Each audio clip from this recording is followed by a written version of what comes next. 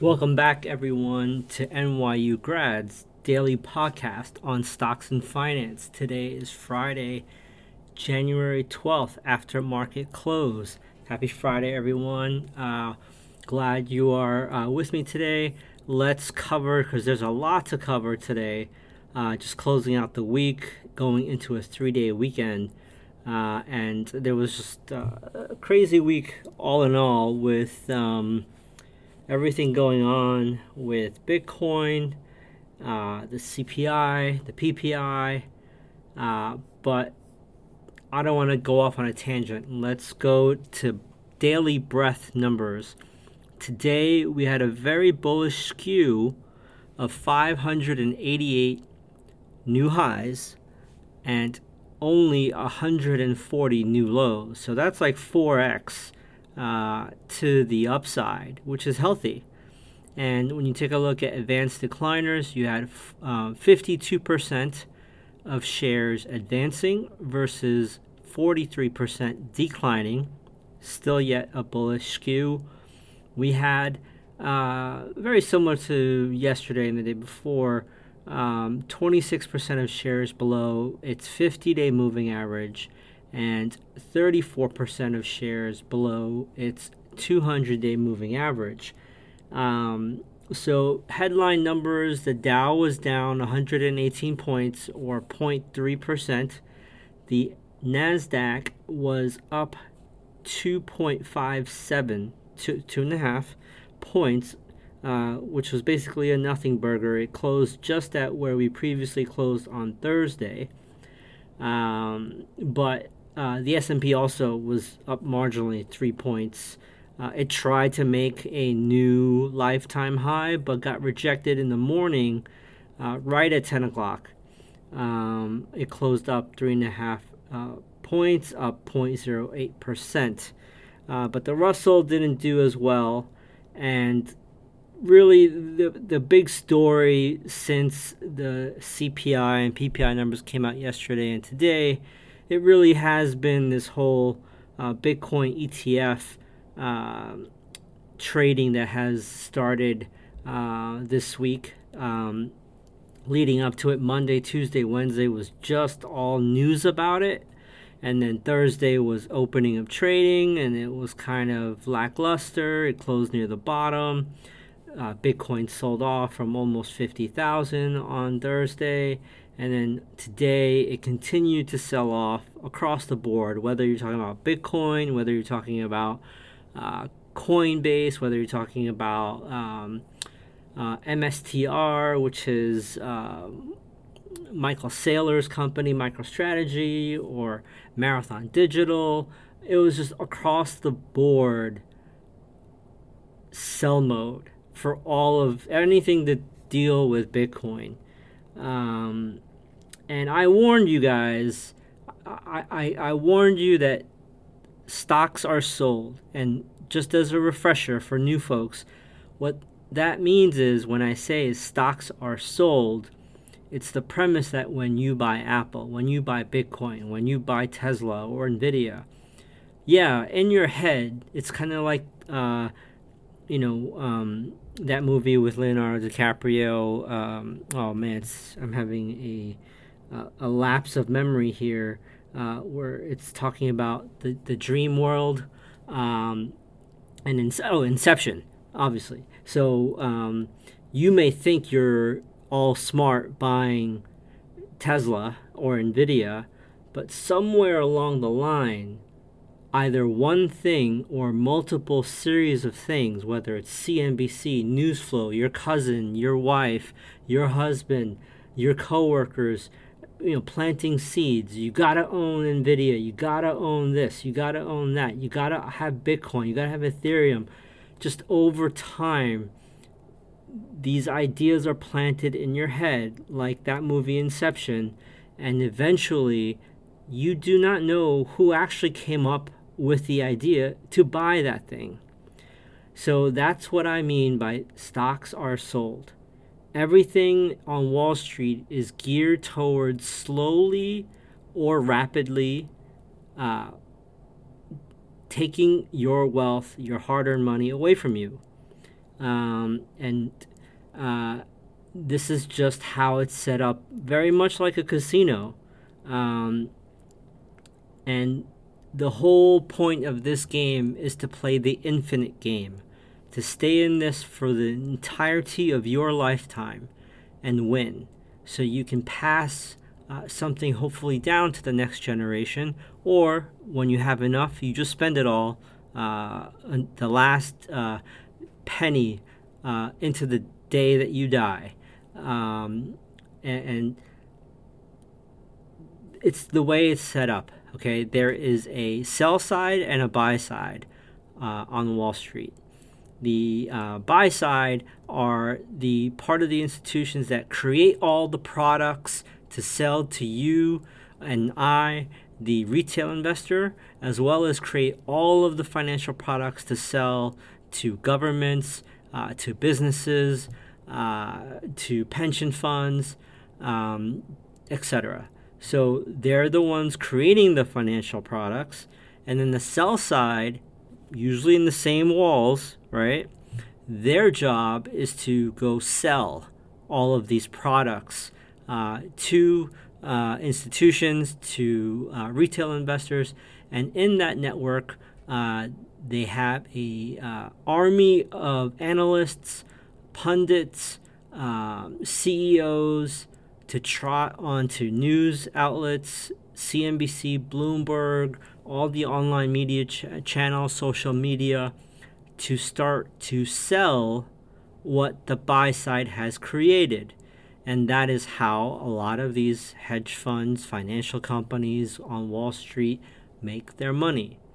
So that's why when you see an army of news, whether it's print, digital, video, just leading up to the sale of something, the availability of something, someone's trying to sell it. And then you have all of these, Michael Saylor, Tom Lee, Kathy Wood on television just throwing out pie in the sky. I'm sure they have a math equation that gets them there, but they're saying that, Kathy Woods was saying the base case is 600,000 per Bitcoin, and best case 1.5 million per Bitcoin within a decade.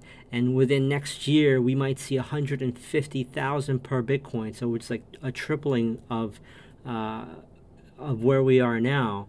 And sure, it might happen, but when you start seeing this on repeat everywhere, you must know that they're doing this to fleece us, okay? They're not doing us any favors. And then, everyone, I don't even trade Bitcoin or crypto, but I remember, all of the press leading up before the Bitcoin ETFs, why everyone should invest in Bitcoin. It was the anti-fiat money, anti-Federal Reserve, anti-government, to keep everyone that's, controlling the system away from your wealth. Well, now it's centralized. Wall Street has the ability through these ETFs, through BlackRock, Invesco, Fidelity, to really drive the narrative. And it's only a matter of time.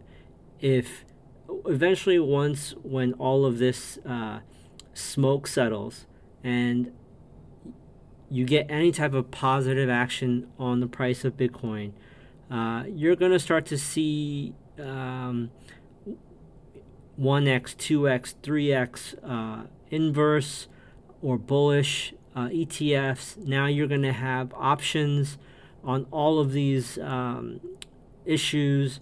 You're going to have 0-day expiration options going out. And I think there's going to be a lot of horror stories. So just be careful. I'm sorry for going on that rant, but it really pisses me off when I see Wall Street doing this, and just a lot of it. I wouldn't say innocent, right? Because the knowledge is out there for you all to educate yourselves. But, marketing works, okay? whether they're selling stocks or whether they're selling sugar products or fast food, marketing works. And we're just being marketed to nonstop about this. So it just pisses me off when I see it. So, one thing I noticed moving off of this subject, I might come back to it later regarding Bitcoin. The things that really summarized the day for me was Tesla. Tesla right now looks like it's at the edge of a cliff. Tesla is below its 200-day moving average markedly, and it can't even bounce to test it. It just looks like it's going to jump off the cliff. And I just get vibes of BlackBerry. I remember when everyone in the world had to have a BlackBerry. Every CEO, down to every trader, every tech executive just had to have a BlackBerry. Same thing with a Tesla, right? It's the must-have car if you're in Silicon Valley or you live in California. And that kind of got pushed out, to pockets of the country like Florida and Dallas or to areas of Texas. But now it's becoming kind of commoditized. They're not the only EV maker, still one of the largest producing manufacturers of EVs, but BYD is taking over in China for unit sales there. And I think between Audi, GM, Ford, Toyota, they're releasing like 5x the number of EV models in the next 2 years. So not only is margin compression going to be a big problem for Tesla, we're seeing that today. Elon Musk and Tesla are dropping their own MSRPs for many of their models, but now we're seeing the used car market like Hertz.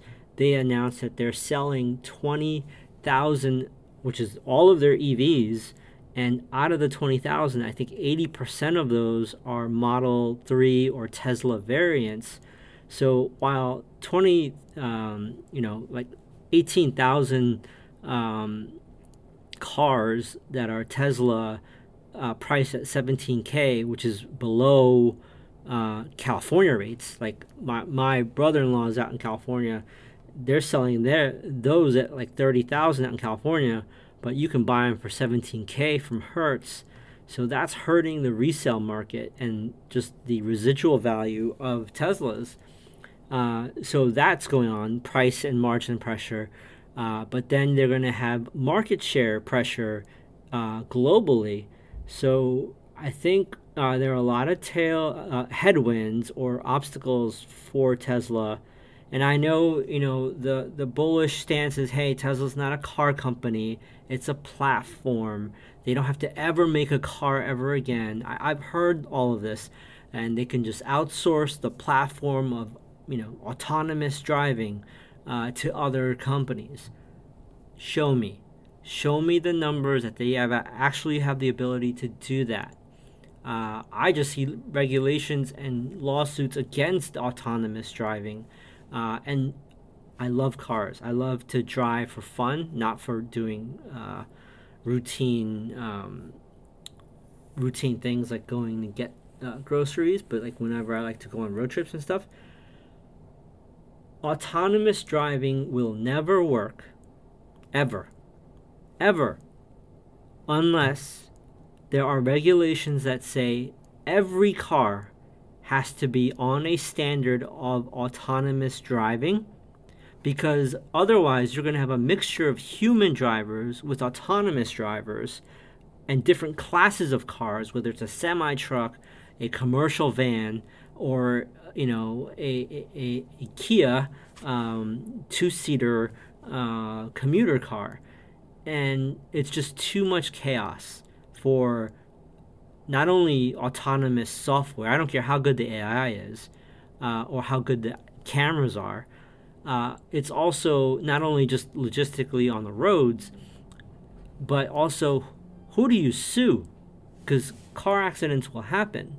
Do you sue the car manufacturer? Do you sue the city and the roads? Do you sue the car owner? Who is liable for these collisions? That's what I want to know.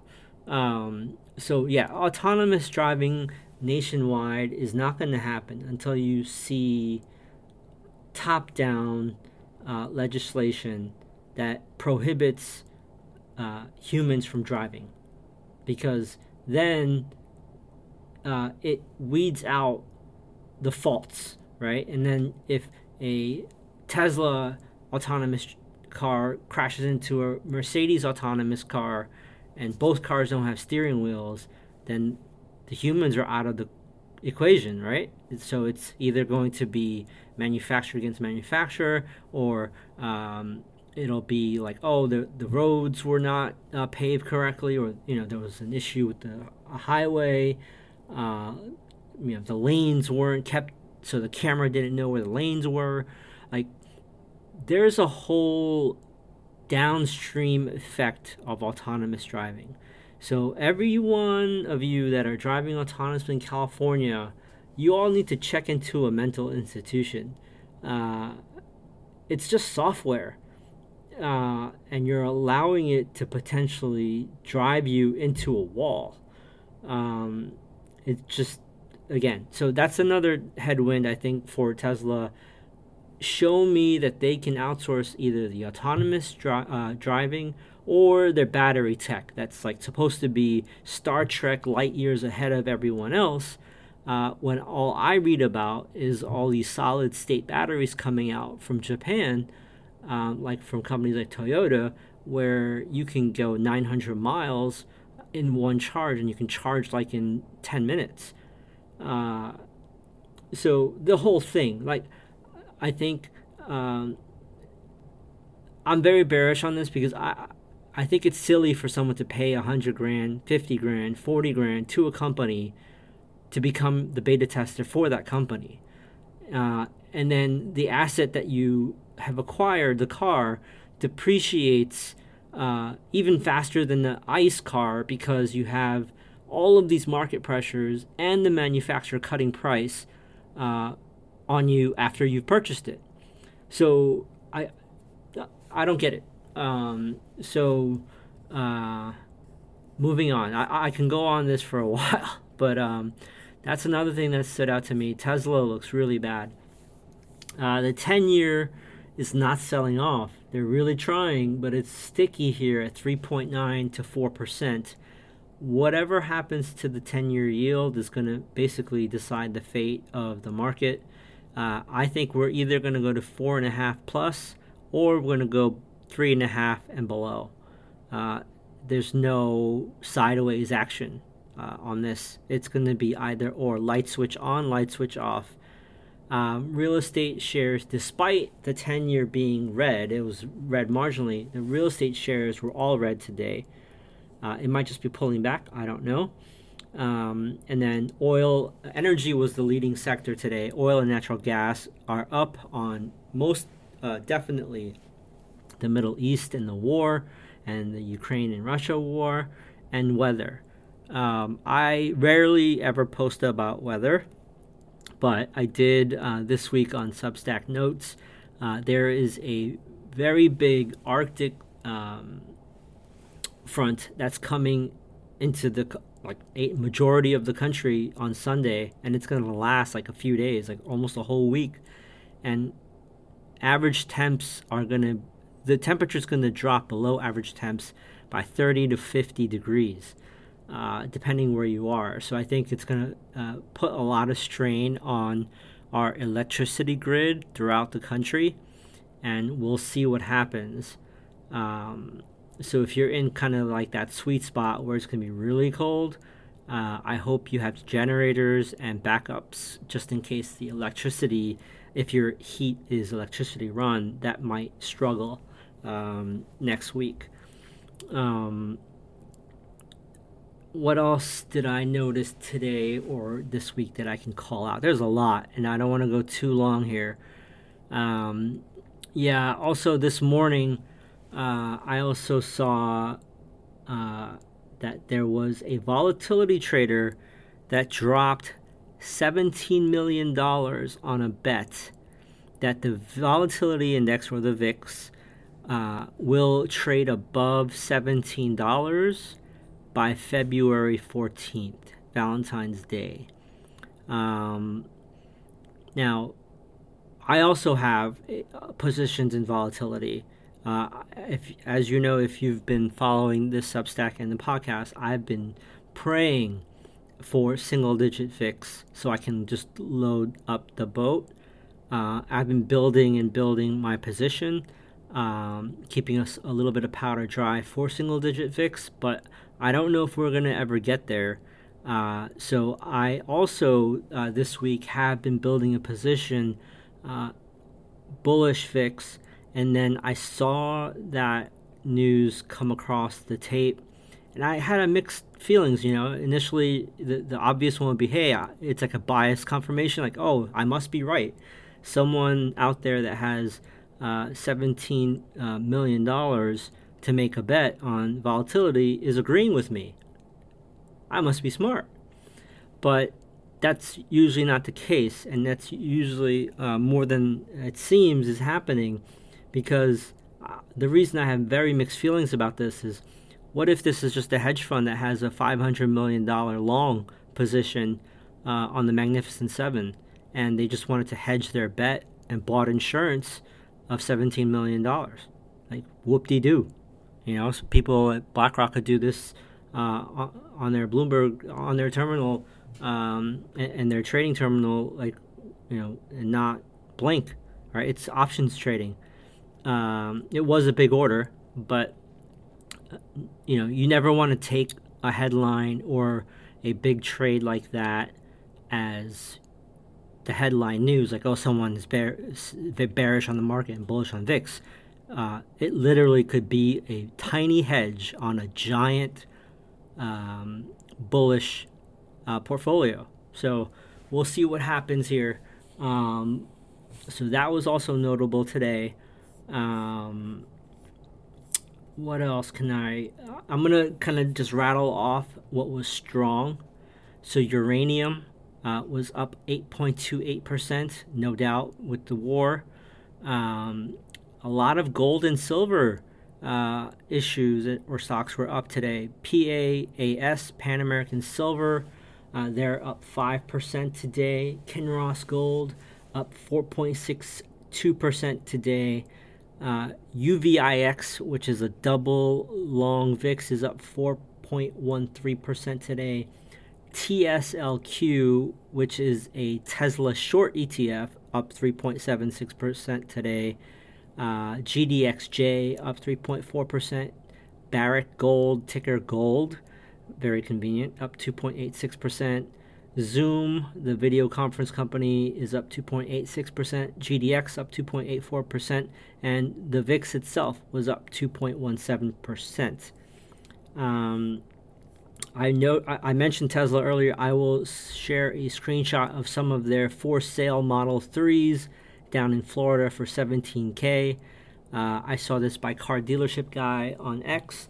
After the EV credits, you're looking at like $14K for a Model 3. It's used, but I'm sure Hertz does a decent job of maintaining their vehicles because they see that as a potential future asset to sell, like they're doing right now. So if you're in the market for a Tesla Model 3, you should look at Hertz and buy used. I would never buy an EV new, never, ever. But if you can get a good condition Model 3 maintained well from Hertz for $14K out the door after the EV credit, that's a good deal. You're not going to lose too much on that money, on that investment in that asset. It will depreciate, but it won't go from like 30 to 10. It'll go from like 14 to 10, right? Because eventually a car will stop depreciating when it gets to the scrap metal price of a car. So I would do that if I were you and looking for an EV right now. My brother-in-law tells me that these cars are going for $30,000 out in California, near Silicon Valley. So I'll also share a screenshot of Tesla's stock. It looks like there's a analog from 2020 to 2022, and if this trend line breaks, I think we could be going down to 150 from here. We closed at 217, I think. I think if we go to 150, and if 150 doesn't hold, I think we could go down to 104 or $100. So this is a big moment for Tesla. It has to defend this trend line. It has to find its way above the 200-day moving average, above the 50-day moving average, or it's in a lot of trouble. I'm going to rattle off some losers. This is a much longer list, and then we'll wrap it up for the weekend. All right, a lot of these, by the way, let me first do not all 11, but some of the Bitcoin-related ETFs. So FBTC, which is Fidelity's Bitcoin ETF, down 6.19%.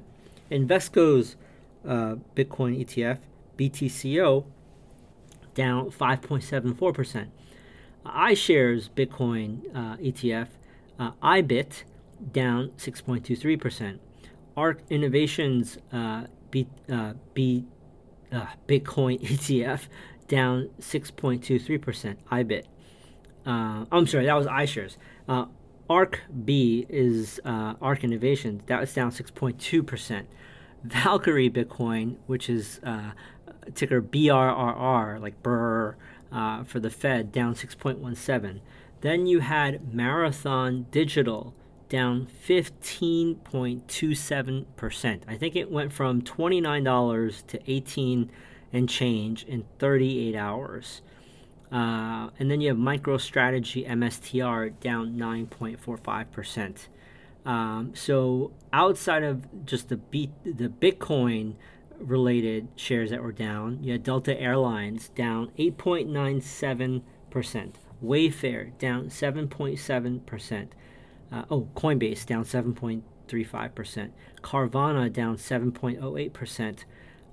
Then you had, I'm just like trying to skip Bitcoin related, AI down 4.2%, Rivian down 3.89%. You had Etsy down 3.7%, Tesla I already talked about, Roblox down 3.58%, CarMax down 3.19%, Lyft down 3.16%, KB Homes down 2.8%, Under Armour down 2.8%, VinFast Autos down 2.5%, MGM down 2.4%, Affirm Holdings down 2.3%, DRV, which is a bearish housing ETF, down 2.3%, Toll Brothers down 2.2%, Lennar down 2.2%. So that's just kind of a smattering of what is on my screen that I'm either watching or I use as just like as a barometer for different industries. So yeah, if you recall, the top of the hour when I started the show, I talked about the headline numbers, right? I talked about breadth being bullish. I talked about the indices not being too bad. Dow was only down 0.3%. The Nasdaq was up 2 points. The S&P was up 3 points. But underneath the hood, there's a lot of deterioration going on. And just as a quick reminder, if you haven't pledged, one of the benefits is I do send out real-time premium content that I'm already doing with pledgers, which I will continue to do with premium subscribers. And I sent out a premium post to pledgers on Thursday afternoon before the podcast, alerting them of a potential bearish setup and what to watch for. So if you would like to get that content, it's very simple. You just have to subscribe and pledge. So subscribing is free. You just go to nyugrad.substack.com, hit the subscribe button, enter your email, and then once you do, all of the subscribe buttons will turn green to pledge, a pledge button. And what that will do is bring you to a page where it has options where you can either pledge monthly or an annual basis, or be a honorary member as well. And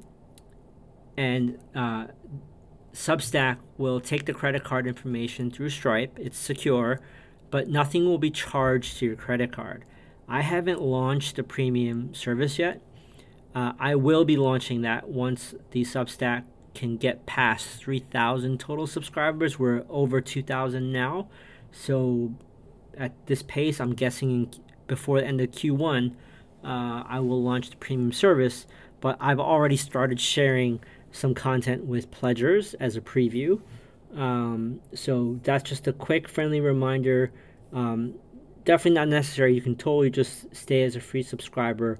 I post a ton of content that way as well, and the podcast will always be free as far as this format goes. There'll be other premium only portions of the podcast as well, and other content like webcasts and guest speakers. So with that said, I know I went over the usual 15 minutes that I target, but I thought it was important to cover all of these bases with you today on Friday, going to 3-day weekend.